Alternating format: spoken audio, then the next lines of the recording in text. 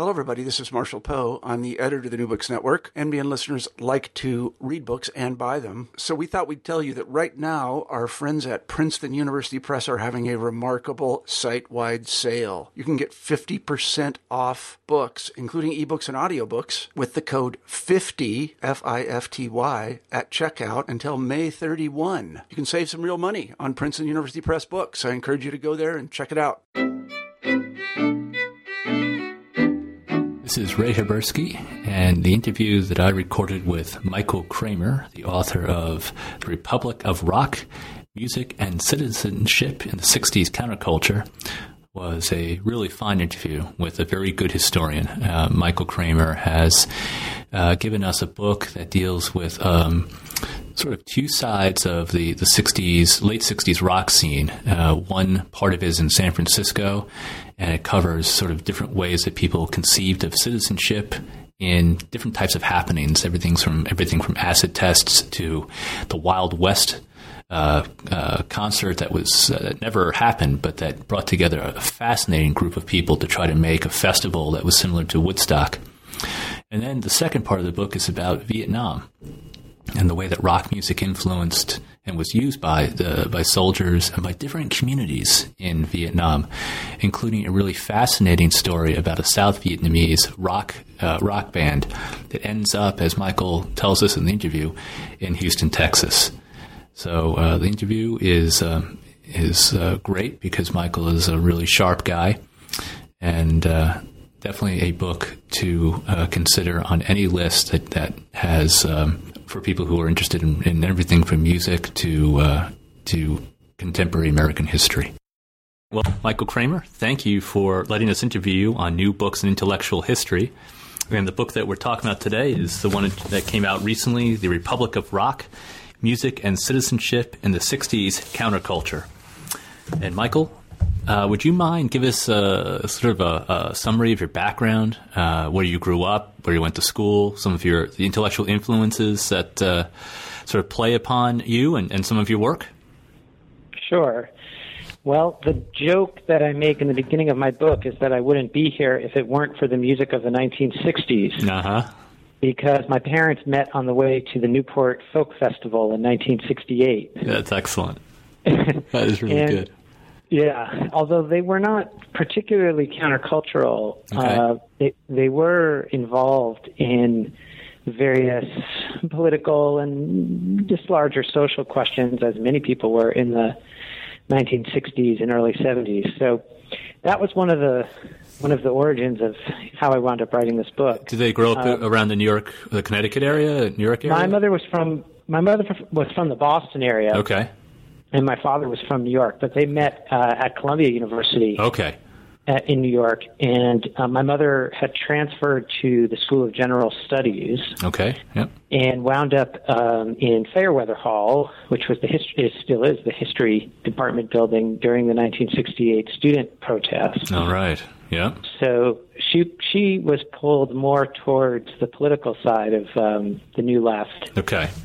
And my father grew up in Brooklyn and is a mathematician, and so he wanted to just stay out of trouble mostly. But he went to Columbia. They actually met a little bit sort of just as he was leaving Columbia, and okay. he was in the Boston area. So I kind of come from this mix of Boston and New York. It's a Red Sox Yankee. I was going to say, yeah, dynamic. Yeah, I'm a Yankee fan, so it's very straightforward for me. It's one or the other, but I can understand that there can be a combination occasionally. Yeah, well, I grew up very close to Shea Stadium when in the 80s when the Mets were just terrible before they got before they won the World Series. Yeah. And so I remember being able to go right down to Shea Stadium and get like box seats on the day of the game. Yeah, I remember that too. I grew up Long Island, and so I said the same thing. Yeah, we used to take the train in. Yep. Yeah, so you know about that. So I went to Columbia University as an undergraduate, and the way I actually knew the campus by which building had been taken over when during the 68 protests. Well, now why is that? Because of your mother? Because of my mother. That's great. So when you guys are touring the campus, did she sort of point these things out to you? Yeah. Oh, that's incredible. She said, "Now here's where the really radical anarchists were over here in the math building." That's great. It's very cool. So that was my, so I kind of had this sense of the 60s mattering from my parents. And as you probably remember, there was this interesting resurgence of 60s nostalgia and interest in the late 80s. Mm-hmm. Everything from the sort of mass success of a band like the Grateful Dead to lots of reunion tours. I remember the Monkees reunion and the Jefferson Airplane reunion. Oh, God, that was awful, though. I know, it was. And of course, I think in a way it was connected to the rise of Bill Clinton. Yes. As a presidential figure and then being elected. Yeah. And there's something good to study there even. Yeah. That's right. Yeah, that's the topic of a whole other book. So I was just kind of coming of age in high school and college at that time. And so that was another kind of way in which the 60s was around as something to grapple with. Yeah. And I think as with many, many people in New York, I remember going to see Allen Ginsberg read poetry, and that was like a guy who, you'd sort of like walk around the East Village and you would inevitably see Allen Ginsberg. It seemed like that's pretty amazing. I mean, it's amazing to tell your students about that now, I imagine. Exactly. Yeah. Yeah, there really was this, you could see either the living legacy of the 60s or sort of the traces of it. I mean, I remember walking past the building where, I think it was the building that the East Village Other used to be published from. You could see it kind of in fading print on the outside of the building. Right. That was kind of my background, and as with many people, I wonder if you're like this too. I had an increasingly ambivalent relationship to the 1960s, as in the 90s, as one saw how some of that energy of that period played out in culture and politics, and so after I worked in music journalism then after college. Okay. That was how I got really interested in music. Yeah. And I was working actually kind of during the first great internet boom of the 90s. Okay. And did a lot of thinking about music writing and cultural criticism and from writing and particularly about how it was going to be affected by the internet. Really interesting. And then I found myself always missing my deadlines because I wanted to spend more time on a particular story. Yeah. And that was kind of what steered me towards graduate school, because I thought, a dissertation, here's a really long deadline for a story. Good man, exactly. Yeah. So I applied to various schools, and I had read the work of two people. I had read the work of John Kasson. Yes. Really kind of a 19th century U.S. historian, but with a real interest in popular culture. Yeah. And I had also gotten really interested in the work of Robert Cantwell, who had written this was just after he had written this very fascinating book about the folk revival called When We Were Good. Yeah, it's great stuff. And I got really interested in North Carolina, and in I had done a bluegrass and old time music radio show in college at Columbia. Okay. So I was sort of interested in the South a little bit. I was curious about that part of the country. So I wound up going to graduate school at University of North Carolina. Yeah.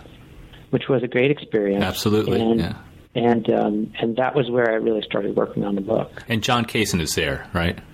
John Kasson is there. I think he pronounces it Kasson. Oh, Kasson, I'm sorry. Yep. Okay. Yeah. John is there. He's still there, going strong. He's working. He's finishing up a book about Shirley Temple in the 1930s. Oh, cool.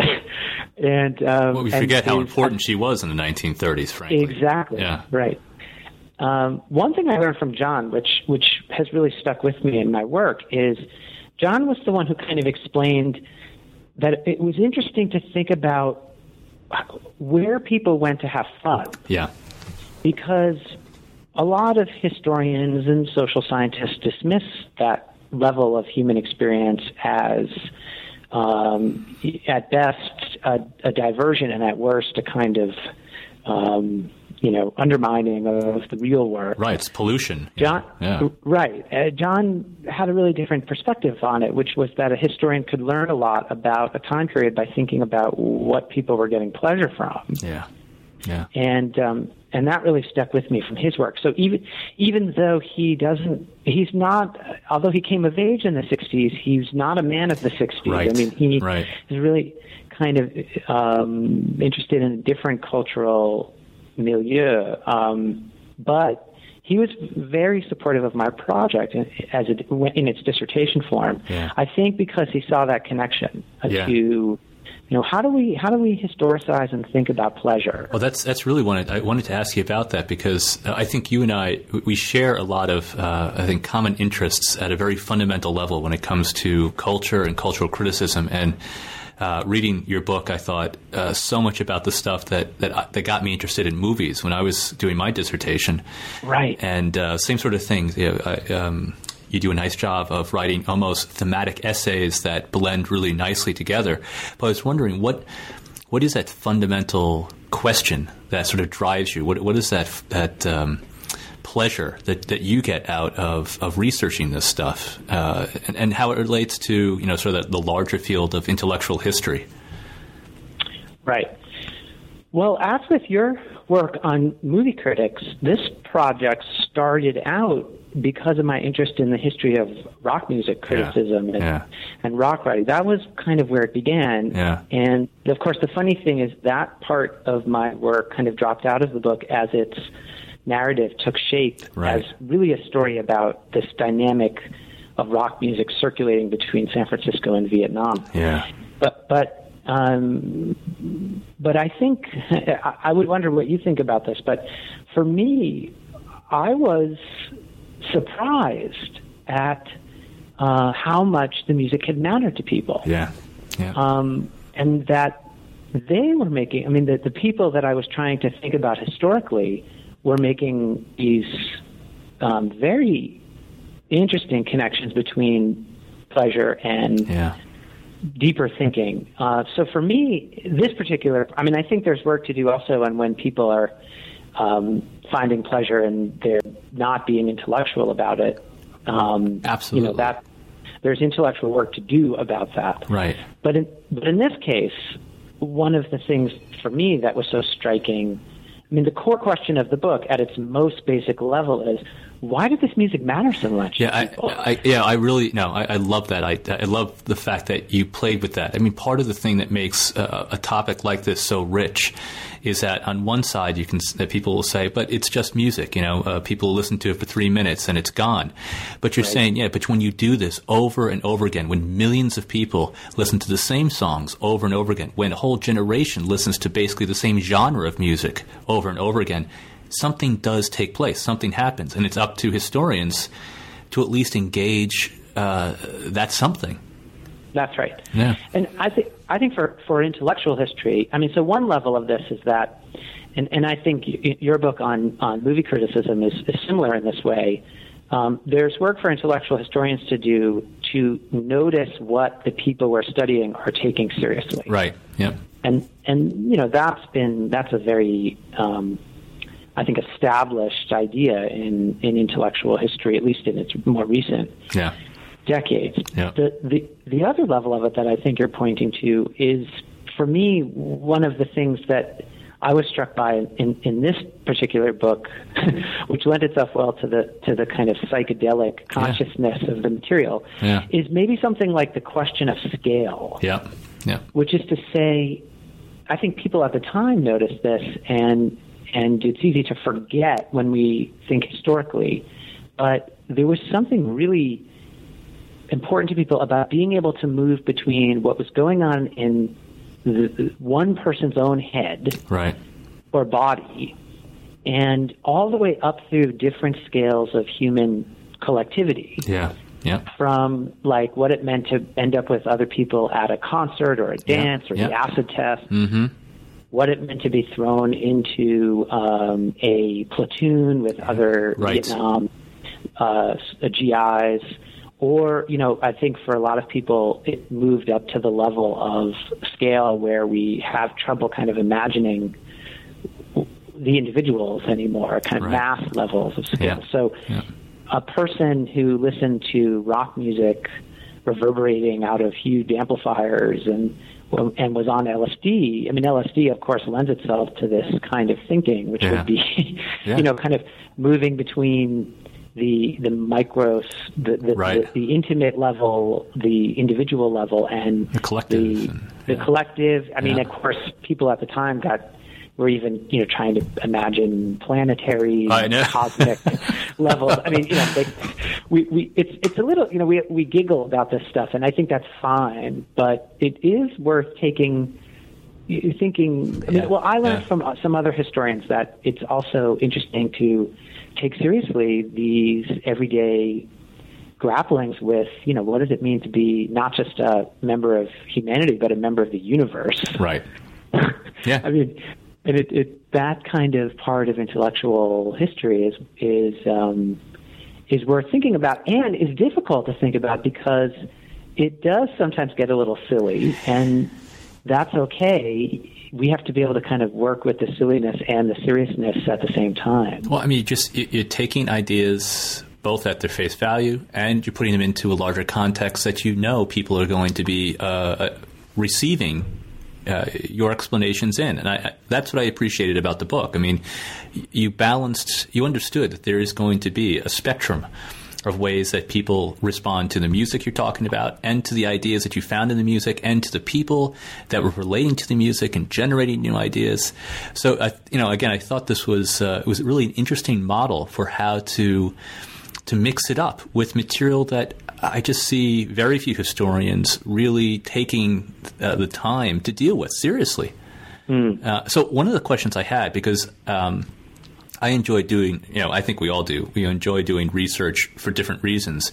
But I would imagine that you really enjoyed your trips to the archives and the people that you met.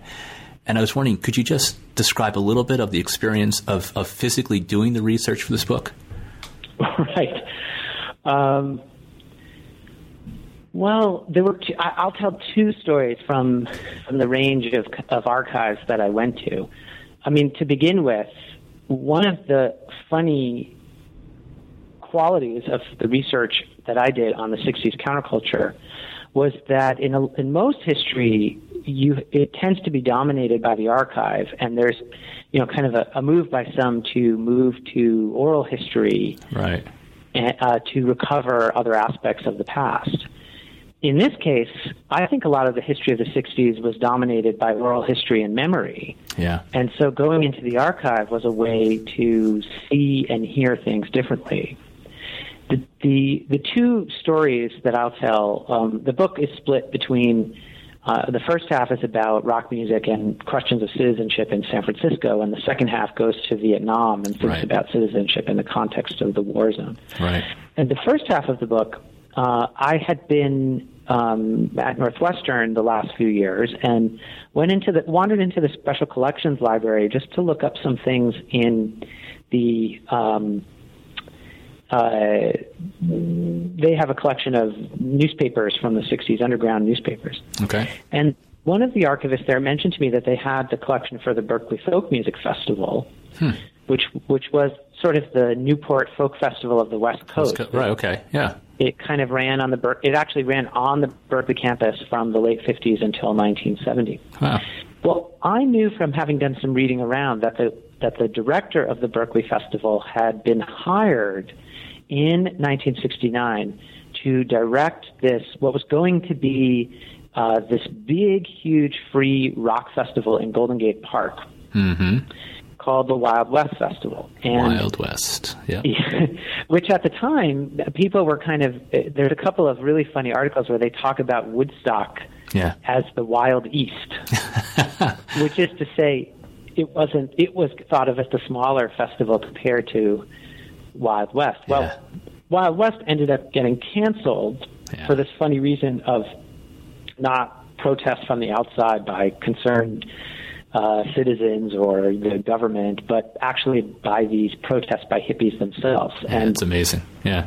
kind of disappeared. I mean, no one had thought about it. Well, I just kind of vaguely remembered that Barry Olivier, who had been the director of the Berkeley Festival and had been hired for this event. So I went and looked in the finding aid for the Berkeley Folk Music Festival collection, and lo and behold, there were 4 boxes of material on the Wild West Festival that Barry had kept that were that literally had not been opened since he sold the archive to Northwestern in 1973. Wow. So this was just this incredible trove of documents. Oh, my God, yeah. No, when you saw that, what did you think? Oh, I mean, I said, well, there goes my summer vacation. Yeah, right. Because it was a lot to go through. And Barry kept all these handwritten notes on meetings. Oh, man. And these are, the meetings of people who were becoming movers and shakers in the rock business. Absolutely. People like the promoter Bill Graham and the disc jockey Tom Donahue and the various band managers. And it had these incredible documents from the protests among other hippies who developed these, would print off these cheap flyers about how the Wild West Festival was a ripoff. And so the archive really had this just treasure trove of material to try to develop the story of this forgotten event. Yeah. So that was an archive from the San Francisco material. And I think it speaks to one thing about this project for intellectual historians, for historians in general, which is the material is multimedia. There's not just text in there. There are photographs and poster art. There are, actually, I found in another archive some film footage of the Wild West, these meetings that took place at the Glide Church in San Francisco, which were these organizational meetings for the Wild West Festival. Man.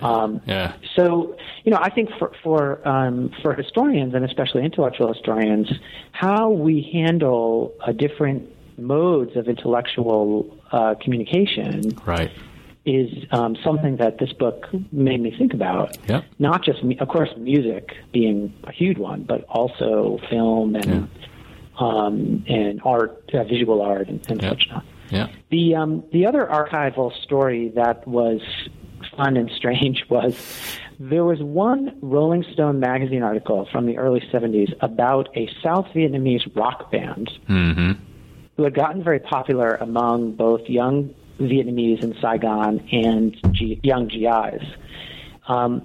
And I just said, what happened to this band? I mean, this is a totally fascinating story. Yeah. And, very little archival. Is this a CBC band? This is the CBC band. So here was a case where there was another part of the story that had traces in the underground press and other places. That became a story about how one tries now to use the internet to develop an archive of sources. Yeah. Because I was looking around just trying to figure out, did this band get out of South Vietnam? Were they, did they stay? Are they even alive still? And I was wandering around on YouTube one day and came across a video of the CBC band playing at their own nightclub in Houston, Texas, I think in the early 2000s. And I said, okay, here they are. Oh, man. That led to both some other footage of theirs on YouTube and finally actually getting in touch with them and going down and interviewing them and getting to see their own personal archive of material. What was that like? I mean, had they kept and actually traveled with stuff? They had kept and traveled with, not too much, a couple of scrapbooks of articles. Well, great. And just really amazing photographs. Yeah. Some of which are reproduced in the book. Yeah, some great photographs in the book. Yeah. And so that was the case again. I mean, I think the role of the internet in opening up new kinds of paths to almost putting together your own archive of material was kind of an interesting story there, and really led me back to this group. And then I was able to interview them and develop their story of why had they fallen in love with rock music from America at the very moment when America was waging war in their country. Yeah. And so I think that became another interesting question about what exactly is an archive, and how do we even kind of create one where one doesn't quite exist. Yeah, I mean, these two stories that you just explained, I mean, they definitely point out the different directions that the project pulled you. I mean, it was, you talk about a festival that could have been enormous but never happened. And sort of the intricate dance of democracy or of sort of ideals in the counterculture that existed in the Wild West show that wasn't. And then you have this South Vietnamese band where, I mean, I don't know if you ever thought that you'd be pulled in sort of this really interesting transnational, maybe trans-ethnic, transracial, all these different areas of culture through this one band, through the experience of this one band. I mean, it's great stuff, and it made for a fascinating book because of it. Yeah, I mean, I like that you're noticing. One of the things that I got interested in is with this book was that, of course, this is a time period and a topic that there's been an enormous amount written about, documented, ossified into popular memory. But it's the same damn thing over and over and over exactly. again. Yeah, exactly. And that what kept. And of course, for me, and this goes back to my own biography, coming of age in the 90s, I was kind of interested in the failure of the counterculture. Me too. I didn't want to. Yeah. I didn't want. Well, actually, let me rephrase that. I felt like there was a tired debate between those who wanted to celebrate the counterculture uncritically, and those who, whether they were conservatives or whether they were liberals, who felt like the counterculture had led the left astray.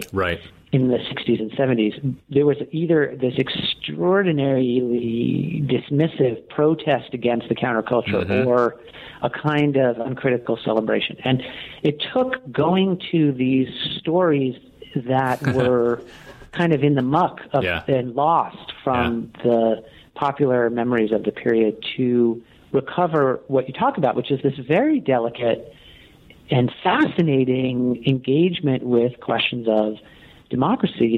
The idea of the Wild West Festival was that it was going to be an artist-run festival. Yeah. And the organizers were just going to kind of set the gears in motion for artists to do whatever they wanted. Yeah. And this ran into all kinds of problems about, well, who's in charge and who's making money and who's going to do the work and who's getting paid and who isn't. And really kind of, if this was supposed to be a festival for the people, who were the people? No, that's a wonderful question. I mean, the counterculture raised some of these fundamental questions about what it meant to have the intersection between art and mass culture, between the people and the organizers. Who's leading whom? Yeah.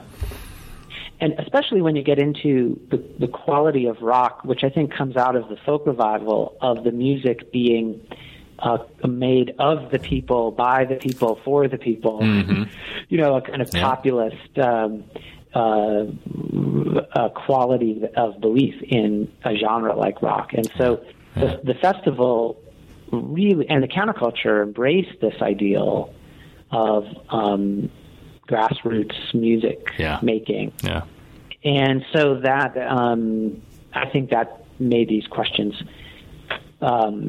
very important to people. But as you were kind of suggesting, it's easy for historians to either miss the story or almost kind of trample down the story because it was I think it revealed to me just how vexing and vulnerable democracy is. Yeah, right. I mean, getting people to kind of agree on things and do and trust each other is no small task. And telling the story of how that hasn't worked is just as interesting as pointing out when it has. Right, or celebrating sort of the same, almost the same tired notion we have of what democracy looks like when it succeeds. And I think, you've added different dimensions to that idea. Sometimes democracy succeeds when things fail, to materialize. Yeah. I have to disclose that I went to high school in Woodstock, New York. And so I was around guys like Michael Lang, who was one of the promoters, right? One of the organizers of Woodstock. And got to hear sort of why they thought that succeeded. And it succeeded mostly because they had organizers from the city who were very sort of dictatorial about how things were going to run, and barely got the thing off without people dying in large numbers and being really sort of on the hook for a lot for a tragedy. I mean, they were lucky overall, right? But one of the things that I thought was so nice about reading through your book was that the things that I had sort of grown up with in high school and college, as I became more aware and more maybe sophisticated in my understanding of capitalism or democracy, was that you saw it wasn't just that the counterculture had been hoodwinked or had given up on certain values in order to embrace sort of a classic idea of capitalism, but had generated a new dimension to the things that a lot of people simply thought that they understood, like capitalism, democracy, consumption, consumerism, even rock music, Right. So if you wouldn't mind, one of the things that I think you make, is a really big contribution to our field is in some of the terms that you use. So I was wondering if you could talk just a bit about hip capitalism and hip militarism. Mm-hmm. Right. So this is the other part of the argument of my book that we haven't talked as much about, although we've been circling around it and thinking about mass culture. I was very influenced as a historian in training by Tom Frank's book, The Conquest of Cool. Mm-hmm. Me too. Which most people know about, but if they don't, this is the author who went on to write. Wrote "What's the Matter with Kansas?" Right. This is the book that was his. It grew out of his dissertation. American Studies dissertation. Yeah. Right, and it was a history of the advertising industry in the '60s. Mm-hmm. And what Tom Frank noticed was that the advertising industry, rather than being appropriators of countercultural ideals going on in the street and stealing them from Madison Avenue, actually turned out to be in some ways generating this new idea of selling products based on their association with rebellion against mass culture. Lovely, wonderfly ironic. Yeah, this kind of, and this, I think this is very much a book of the 90s in the sense that was a moment when there were a lot of people kind of grappling with how advertising had gotten even more sophisticated in its ability to take protest and co-opt it. So Tom Frank's book is asked historians to think more carefully about our assumptions about co-optation, and particularly this really simplistic idea that you had some kind of authentic subculture, which was then co-opted, appropriated, incorporated into the culture industries and mainstream culture. And then a new subculture came along, and it was appropriated. And he asked us to think there's something more complicated going on here in the 60s and afterwards. Yeah. In my book, what I wanted to do was to look more carefully at how people in the counterculture responded to the kinds of shifts in consumer advertising and marketing strategies. Which is to say, I noticed in my source materials that people actually were pretty aware that they were complicit in the system. Right. Only there were, and I think what got taken up in the history during and after the 60s were a few people. I don't know, someone like Abby Hoffman, or the more strident kind of self-appointed countercultural leaders who made these claims, argued that there was some authentic culture that was co-opted. Mm-hmm. Most people, when you dug down deeper, were sort of aware that there were things going on. Yeah. And so the term hip capitalism comes out of the 60s counterculture itself. People are there's a couple of really interesting essays, and then a sociologist writes about this radio station that I also write about, KMPX. Yep. She does a sociology dissertation in the 70s called Hip Capitalism, which all kind of reflect this sense of people at the time grappling with the way in which marketers and advertisers were really perfecting the ability to sell the feeling of rebelling and being different from the mainstream as a new kind of niche market within the mainstream. Yeah.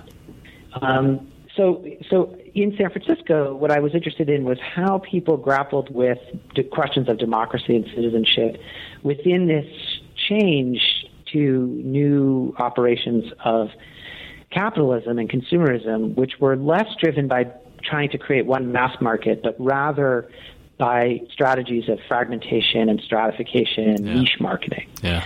And the counterculture, you could say, was a kind of niche market at one level, but it also, of course, was other political things. Yeah.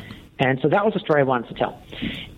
Going over to Vietnam, and this took a while to kind of figure out, what I discovered in the National Archives, again, it came out of archival work, what I discovered in the National Archives was this very strange story of the CMTS, the Command Military Touring Shows, right, which were a unit of the entertainment branch of the U.S. military in Vietnam that was charged with recruiting active GIs, organizing them into bands and other kinds of entertainment troops, and then sending them out to entertain fellow troops on for 60 days on like temporary duty. And there were these rock bands that the CMTS had organized, which were essentially psychedelic rock bands playing the latest countercultural music from, as they said, back in the world, back on the domestic home front. Yeah. And so what I started to notice was that the military administrators of the Vietnam War seemed to have picked up a little bit on some of these strategies of marketing rebellion that were going on the home front and tried to bring them to Vietnam in what really was a kind of desperate effort to raise troop morale. Yeah.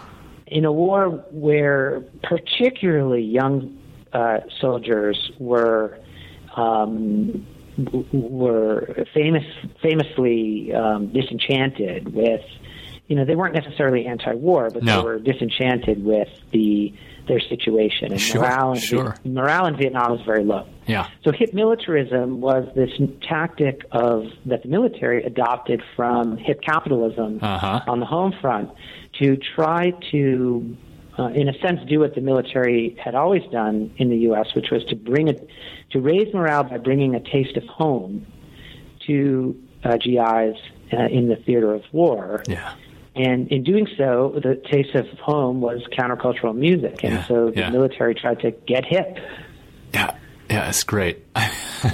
It's great because if we think about both capitalism and materialism as what we largely and often do as being overall negative, it simplifies what is just incredibly complex, or very complex terms.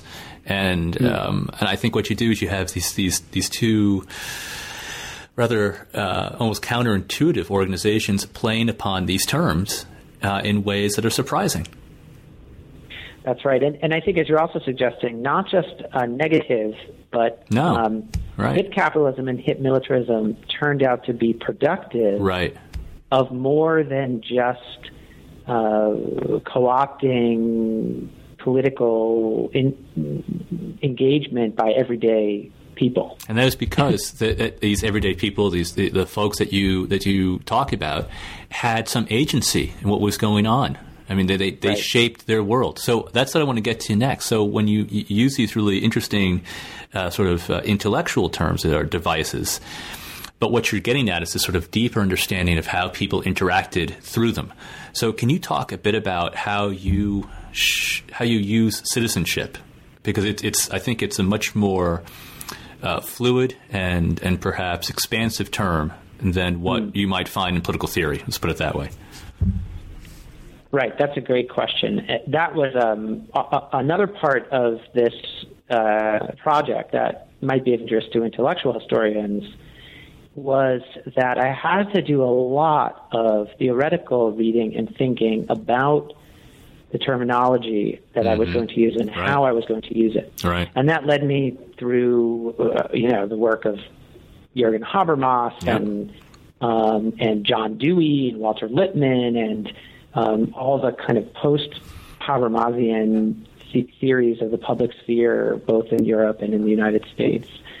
And a lot of work in cultural studies as well. I worked a little bit with Larry Grossberg, who had worked on rock music himself when I was at North Carolina.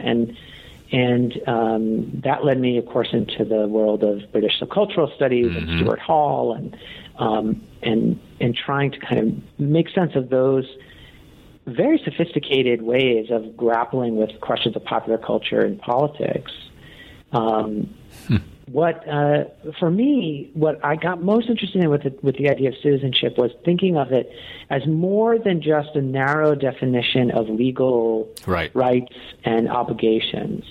Rather, thinking of citizenship along the terms of what some political theorists were describing as cultural citizenship. Yeah, right. Which was to say, what is the fabric of civil society in its broadest sense that undergirds something like a democratic, legal, and political system. Yeah. And that was the level at which I thought the stories I was trying to tell about rock music and the counterculture mattered. Yeah. That's not the only way in which they mattered, but for me, they seemed to be moments and places where people not only were thinking about voting, but were thinking about the very deepest questions of political life and about civic life and how what it meant to be a citizen, what it meant to be what it meant community to be even what it meant to be and different kinds of citizens, what it meant to be an American citizen, what it might mean to be a citizen of the counterculture, what it might mean to be a citizen of the world. To be a participant, to have some kind of something to say and something to hear about this larger conversations about power and community. And that got you to some really interesting, you also had to deal with the idea that when you think about the counterculture, there's both this, and I think you did this really well, there's both this communitarian element and a libertarian element. That's right. Yeah. Well, that grew out of, I think she doesn't get included that much in a lot of historical work, but the work of Rebecca Klatch, who's a sociologist, who did this wonderful work on the intersections of the libertarian counterculture, people who wanted to be free to smoke marijuana and not get harassed by the government, and the libertarian right, which gets famously kicked out of the Young Americans for Freedom.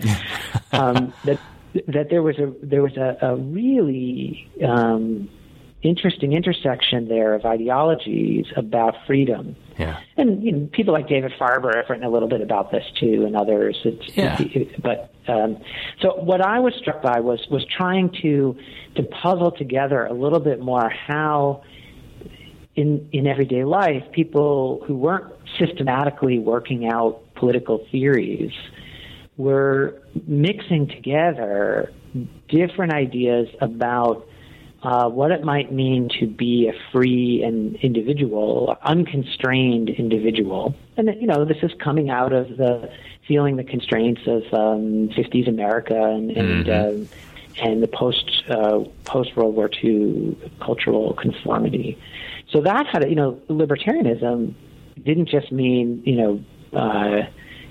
blocking Obamacare, it meant stopping the Vietnam War. Right. That was libertarianism. Yeah. But at the same time, people, I think very quickly, many people in the counterculture realized and said, okay, well, now what do we do? I mean, if we throw off all of the old order and try to start from scratch, we need to think pretty seriously about questions of community bonds and obligation and commitment and that level of engagement, I think, often either gets caricatured as kind of smarmy, hippie, hand-holding. Right.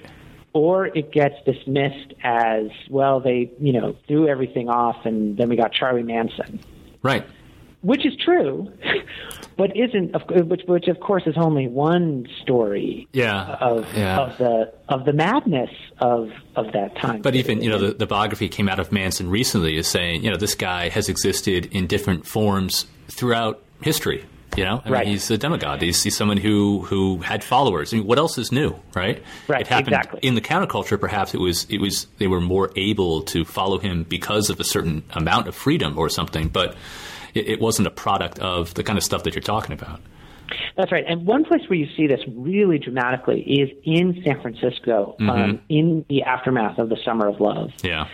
And actually, as it's starting to happen, you have this kind of neighborhood scene of students and artists and musicians and developing in the Haight-Ashbury, which has its own fascinating history as a kind of integrated working class San Francisco neighborhood. That's right. Yeah. So, you begin to get this little art scene within that community, which in San Francisco was a working class community that had a kind of, if not a bohemian tradition, a tolerance of bohemian people. Yeah, like the East Village. Yeah. Exactly. And what you see in the source materials around the emerging Summer of Love moment is all of these people who had been active in this little world saying, wait a minute, we need to like get mattresses for all these people. Yeah, yeah, exactly. Right. Where are all these people going to stay? Who's going to take care of them? And you have the development of places like the Haight-Ashbury Health Clinic. Right. Yeah. But there's a real sense of worry and concern and communal, almost civic thinking. Yeah. Really even better than communal thinking, because they kind of turn to the San Francisco city government and say, look, we'll work with you to try to figure out, how do we make sure people are okay? Yeah. In just the way you're talking about the Woodstock, the planning for Woodstock. And so I think that's the kind of, when I invoke the tradition of communitarianism, that's what I want people to pay attention to. Not the kind of part of the counterculture which was, well, if we all just hold hands, everything will be fine. No, I think you did a great job of just dismissing the slogans that I think many of us have been too caught up in when it comes to what flows from the counterculture, from that term. And I think this is one of the things that no doubt will be noted as a contribution from your book is that you have, if not alone, but you have certainly placed the counterculture in a much broader, much more serious context than it's been given than most people. That's right. Yeah. That's right. And again, I think that goes back to our earliest point in our conversation about pleasure. Right. Yeah. Which is that people also had a really good time a lot of the time. Yeah. They had some awful times and terrible times, but driving a lot of the especially rock music in this moment was the fun and pleasure, and what I kind of try to call, making a kind of pun, playing on words, a serious fun. Yeah. Serious fun in both senses. That it was. An example. the first chapter of the book is all about the acid tests. Yeah. Famously put on by Ken Kesey and his group of merry pranksters and chronicled by Tom Frank and the Electric Kool-Aid. Acid Test, which I still think is a really fascinating book. Yeah. What I wanted to think about was how you had Kesey and the pranksters, they were always dressing up in American flags and talking about, they really were interested in questions of American citizenship. And they were particularly interested in citizenship in the context of the sort of technological wonder world of the post-war years of abundance and plenty in America. What did it mean to be an American citizen in a world of technological wonder? And what I kind of say at one point in the book was that they really, what the acid tests were parties. Yeah. But they turned partying into a kind of intellectual activity. Yeah, have you spoken to Tom Wolfe? I've never gotten to speak with him, no. I mean, I'd be really, really curious how he sees that first part of your book. Because, I mean, one of the nice things about your chapters, is that you are taking, I think, Woolf more seriously than he's been taken in quite some time as well, you know? Yeah, that's right. I hadn't thought about that at all. Because he was the first one to sort of intellectualize it a little bit. I mean, he was writing it obviously for a popular audience to say, you know, this is something that most of you who are reading this article will never participate in. So here's a glimpse at, you know, this naughty world. But at the same time, I think he got close to these folks. He had insight, I think, that's still genuinely interesting, as you suggest. Yeah. I think that's right. You know, one of the things he does in that book is his intellectual. I mean, here's a guy who was studying American studies at Yale before he became a journalist. But I think he turns to a religious framework to make sense of to make sense of Kesey and the pranksters, which I think is still a very powerful, absolutely interpretive framework. It is, absolutely. And he, of course, he has a lot of fun with it too. Right. And he gets across the pleasure. I mean, his book is really, I mean, it is very interesting for us to think about in terms of its stylistic adventurousness and how, in order to get at some of the important historical qualities of this period, you have to think carefully about how you're going to write about it. It raises questions about historical writing style. Yeah. And his book, of course, is a great example of that. And I think that I try to touch on this a little bit in my book, which are the kind of religious dimensions of the counterculture and rock music. Yeah. As in the mix of these questions about citizenship and community and belonging, social belonging. I mean, I would say, just to finish up one last thought on the question of citizenship. Sure. For me, the way that I would put it is the idea of citizenship was productive for me because it made me think about individual subjectivity and social belonging and how those two are always in play. Give me an example of what you're talking about. So, let's see, what would be a good example of this? I think, let's stick with the acid tests while we're there. Yeah, right. The acid tests were most famous, of course, because people took LSD at them when it was still legal. Right. Yeah. Right. And many people hone in on as you know, rightfully so, on the drugs as being at the core of the event.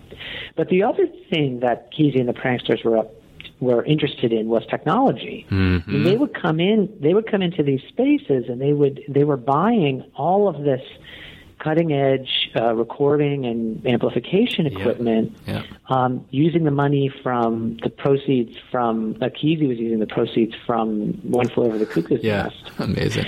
And they would wire up these spaces like the Fillmore Auditorium to create multimedia environments. And what a lot of them talk about it, I mean, if you read interviews with someone like Carolyn Adams Garcia, Mountain Girl, she'll talk about how what was really interesting in these spaces was that you would come into them and you would talk into a microphone in one part of the room, and then 10 minutes later you would hear what you'd been saying 10 minutes earlier come out in some other part of the room. Right, and you're thinking, this is pretty cool. I mean, where else are you doing this? Right. And so this was, it was trippy and it was crazy and it was fun.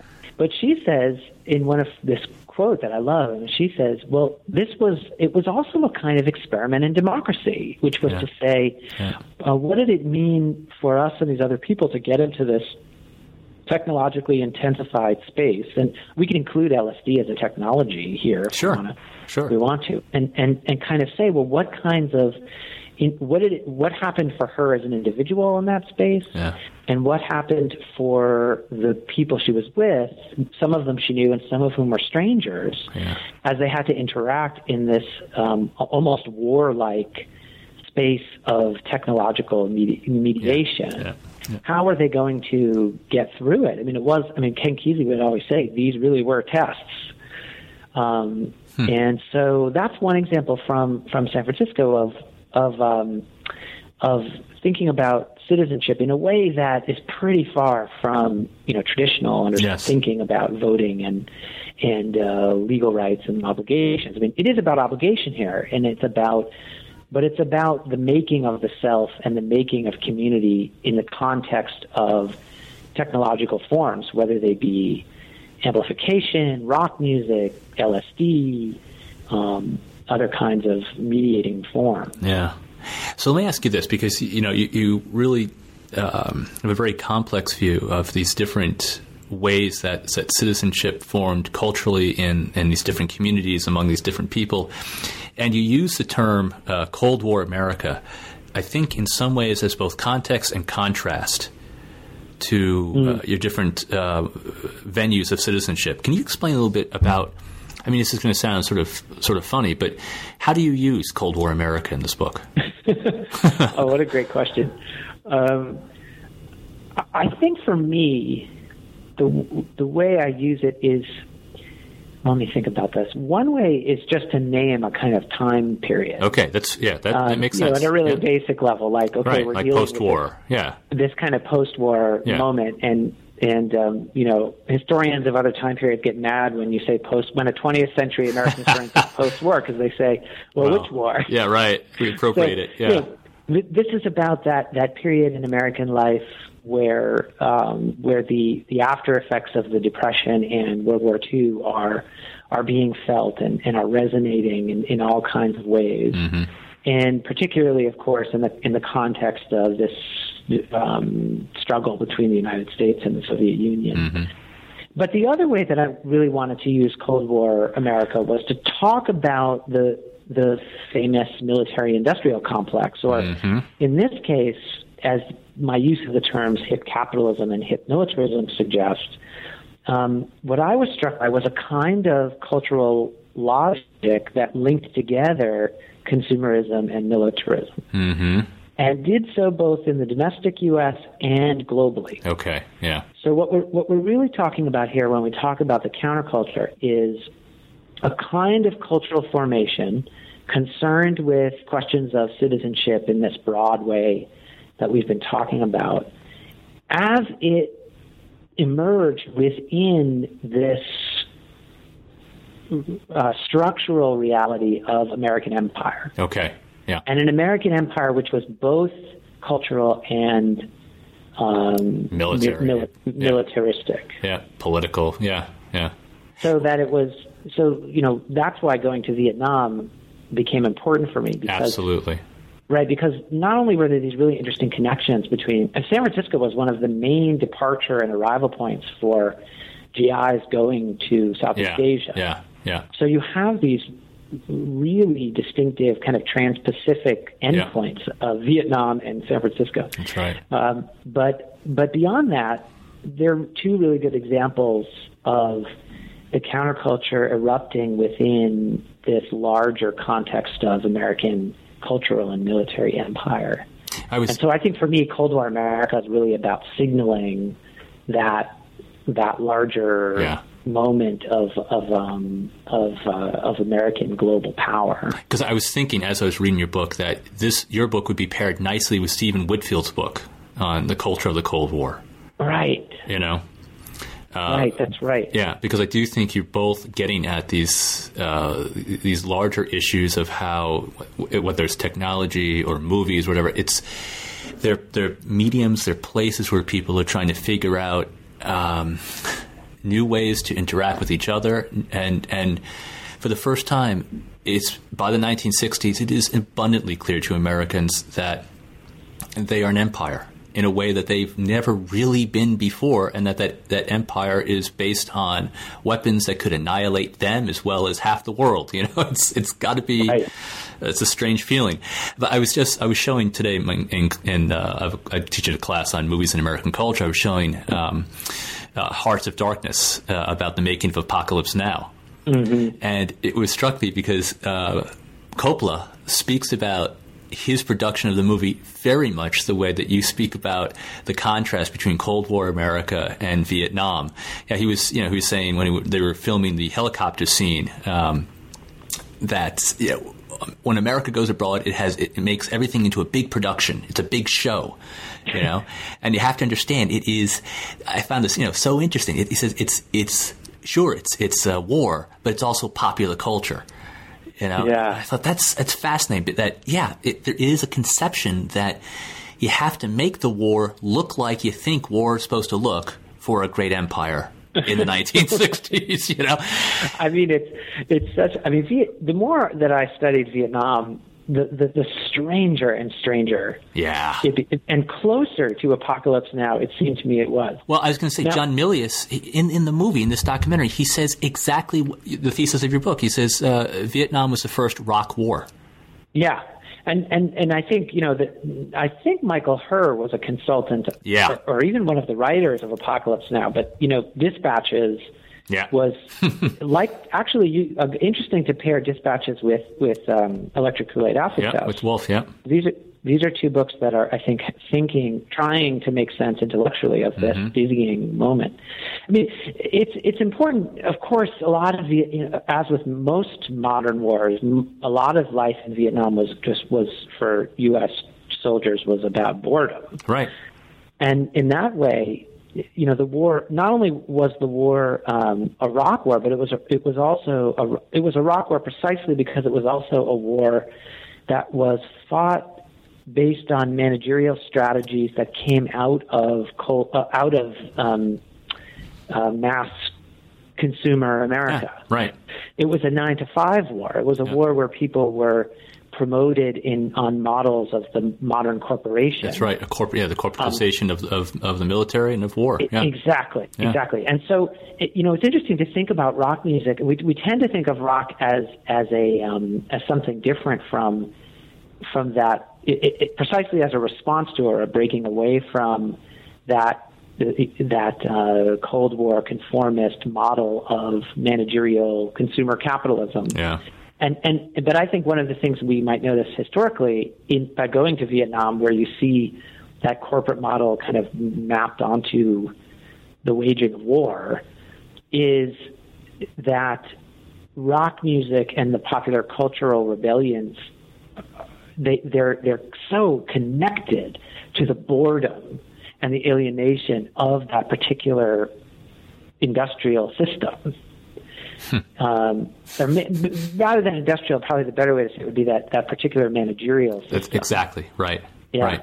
And so so one could say, in a sense, I mean, this is where thinking about hip capitalism and hip militarism to me is important. Yep. Rather than continuing to make a strong binary between this rationalized, technocratic, managerial mode of capitalism that we think of as mass consumerism in the post-war era, in Cold War America, it's better to think about the dialectic of rock music kind of springing out of that context and then folding back into it and springing out of it and folding back into it repeatedly. Yeah, that's great. And that's it. I mean, it's not an easily delineated trend or theme because people are living it.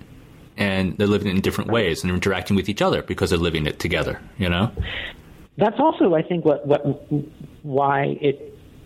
I was also drawn to the work of Nicholas Brommel, who wrote this kind of historical memoir about rock and drugs in the 60s as someone who came of age in that time period. And he really tried to make sense of it. He turned to William James's ideas about radical pluralism. Yeah, that's crazy. Yeah. As any good 60s druggie would, who had any smarts. You got to go to William James to give you some credibility there with using drugs. Oh, that's great. But I think in a way, this kind of psychedelic thinking was, as a kind of radical pluralistic thinking, was a way to try to understand oppositionality and multifaceted experience that was kind of part of the dominant system but not part of it all at the same time. That's where people were really grappling intellectually with serious ideas about, well, how do you make a politics out of that? Yeah. And they were drawing upon their experiences, their perceptual experiences of rock music and drugs as a kind of basis for trying to And I don't know how far they got, but it's interesting to remember historically that they were trying. Well, Michael, do you think, what you've done here is this is clearly the framework applied to Vietnam. I imagine, and tell me if I'm wrong, you could apply it to World War II or Korea or World War I, that there are mediums, including music, that you could look at those wars and find something that we haven't noticed before. Right. I mean, I think what you might also find some of the structures of how those wars were imagined, as you were suggesting, how they were imagined as productions, and also how they were managed. Yeah. Turning up in the question of morale. Morale is such a fascinating idea. I agree. Right? Honor, morale, devotion, faith. Yeah. Right. How do we keep and look at the kind of deterioration of morale in the Vietnam context from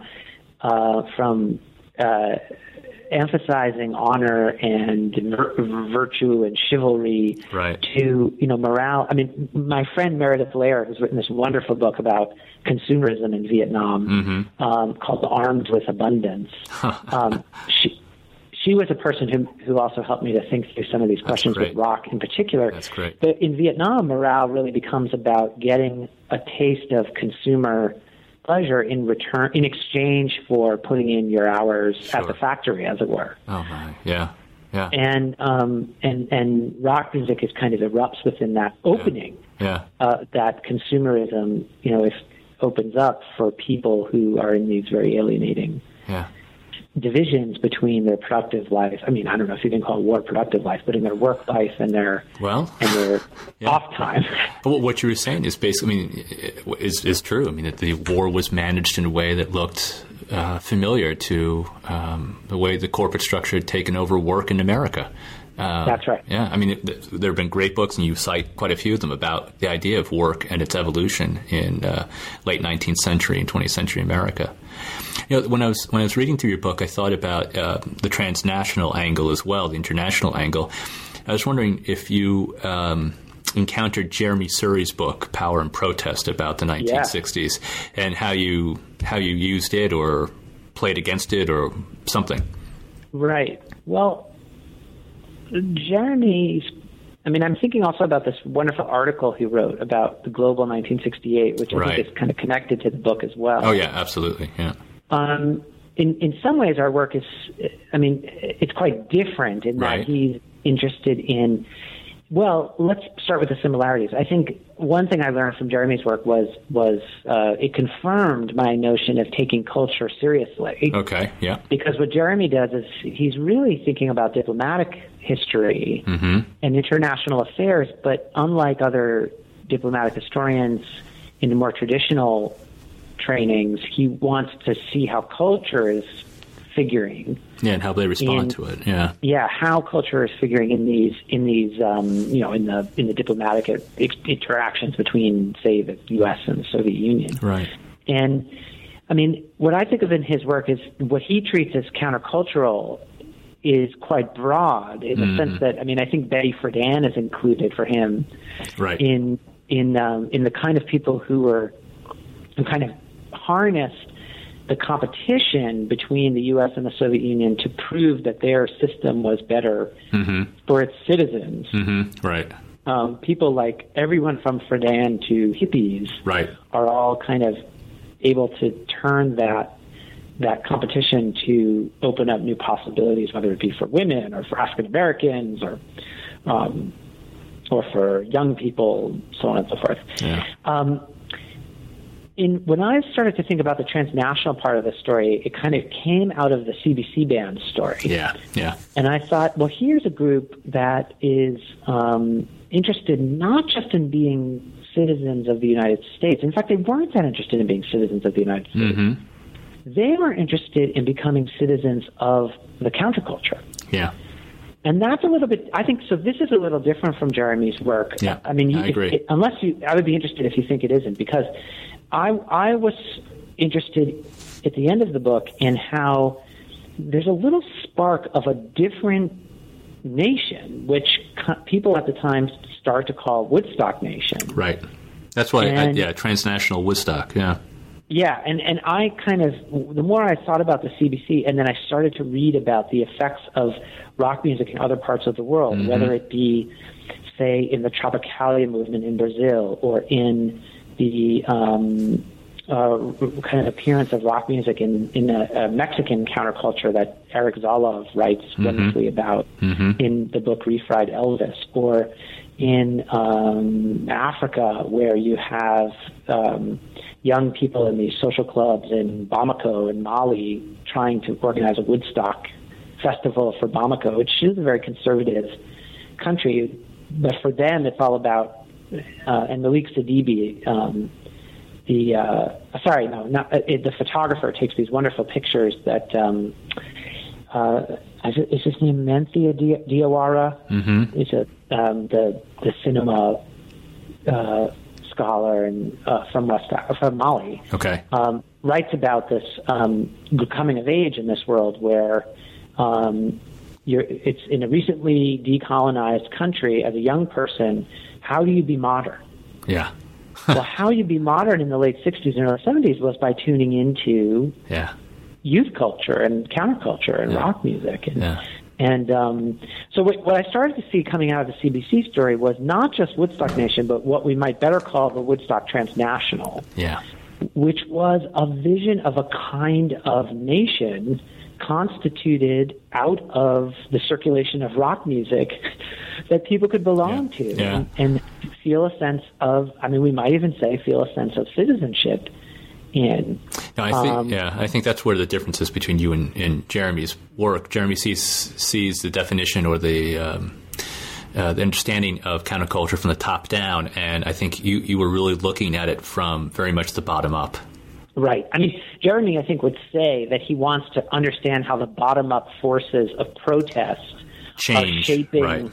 Right. How are those putting pressure on someone like Henry Kissinger? Yeah, they have to respond in some way. How do they do it? Yeah. They don't want to, both in the U.S. and in the Soviet Union. They really would rather not have to. Right. But they have to. And so there is a real. What I love about his work is that there's a kind of recognition of how agency from the bottom up might be at play in the highest levels of diplomatic and governmental negotiation. Right. I think in my story, I'm interested in something weirder, something a little more like what Greil Marcus famously called this invisible republic. Yeah. When he wrote about the basement tapes of the band and Bob Dylan. Yeah. This is like, a kind of republic of letters. Except here it's a republic of amplified, commodified music notes. No, and that's really well put. What you just said. Yeah. What is that exactly, and how do we take it seriously? Because people at the time, it kept people alive. In the CBC band, it was their dream to be participants in this global counterculture, in the Woodstock Transnational, to belong to it and participate in it as modern young Vietnamese. Yeah. And that's going on all over the place. It's going on with Gilberto Gil and Caetano Veloso and their friends in Brazil. It's going on in Mexico. It's even going on in the Soviet Union. Yeah. Where you have these young people who start becoming what are called hippie, HIPPIs, who want to kind of borrow from whatever they can get their hands on and ears on from the West. It's going on in Czechoslovakia with the Plastic People of the Universe who inspire Václav Havel. That's right. So you see, I think that this, let's call it an invisible republic, or a republic of letters, or a republic of sound, or a republic of rock. Yeah, exactly. That's that nation is something that I think we have trouble giving a sense of importance to and significance to, because it is so ephemeral and yet so important to people. But you know what? You've done a great job with it, Michael. And I want to wrap us up here, because what you've just said, I think, is you've put in just a few sentences better than the than I could in many pages I wrote about this book. What makes it so interesting, and what the underlying the fundamental purpose of the book was? I think you've wrapped it up beautifully. So, Michael Kramer, stay on the line. But let me conclude by saying thank you for letting us interview you on New Books in Intellectual History, and for talking about your book, The Republic of Rock, Music and Citizenship in the 60s Counterculture. You've been listening to an interview with Michael J. Kramer on his book, The Republic of Rock, Music and Citizenship in the 60s Counterculture. I'm Ray Habersky. Thank you for listening.